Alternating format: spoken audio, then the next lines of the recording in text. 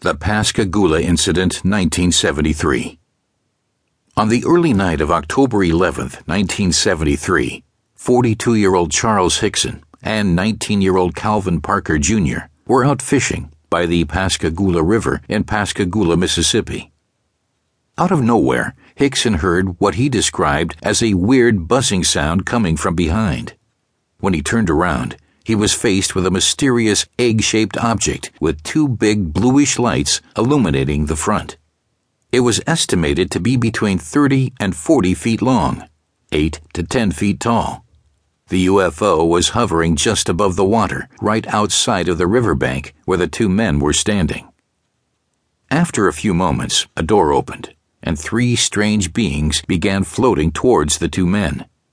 The creatures were among some of the most unique ever reported by any contactee. Charles Hickson would later do his best to describe them. The head seemed to come directly to the shoulders, and it had something that resembled a nose on a face. About where ears would be there was something similar to the nose, only it was a little longer, and under the nose there was something like a slit for a mouth, and it was very wrinkled. It appeared to me to be something like an elephant skin, and in the area where the eyes should have been, it was so wrinkled that I'm not even sure there was eyes. He also reported that they had claw-like hands and seemed to be just over 5 feet tall. Hickson later speculated that the creatures may have been robots, since he could not recall them having any visible or audible effects of breathing.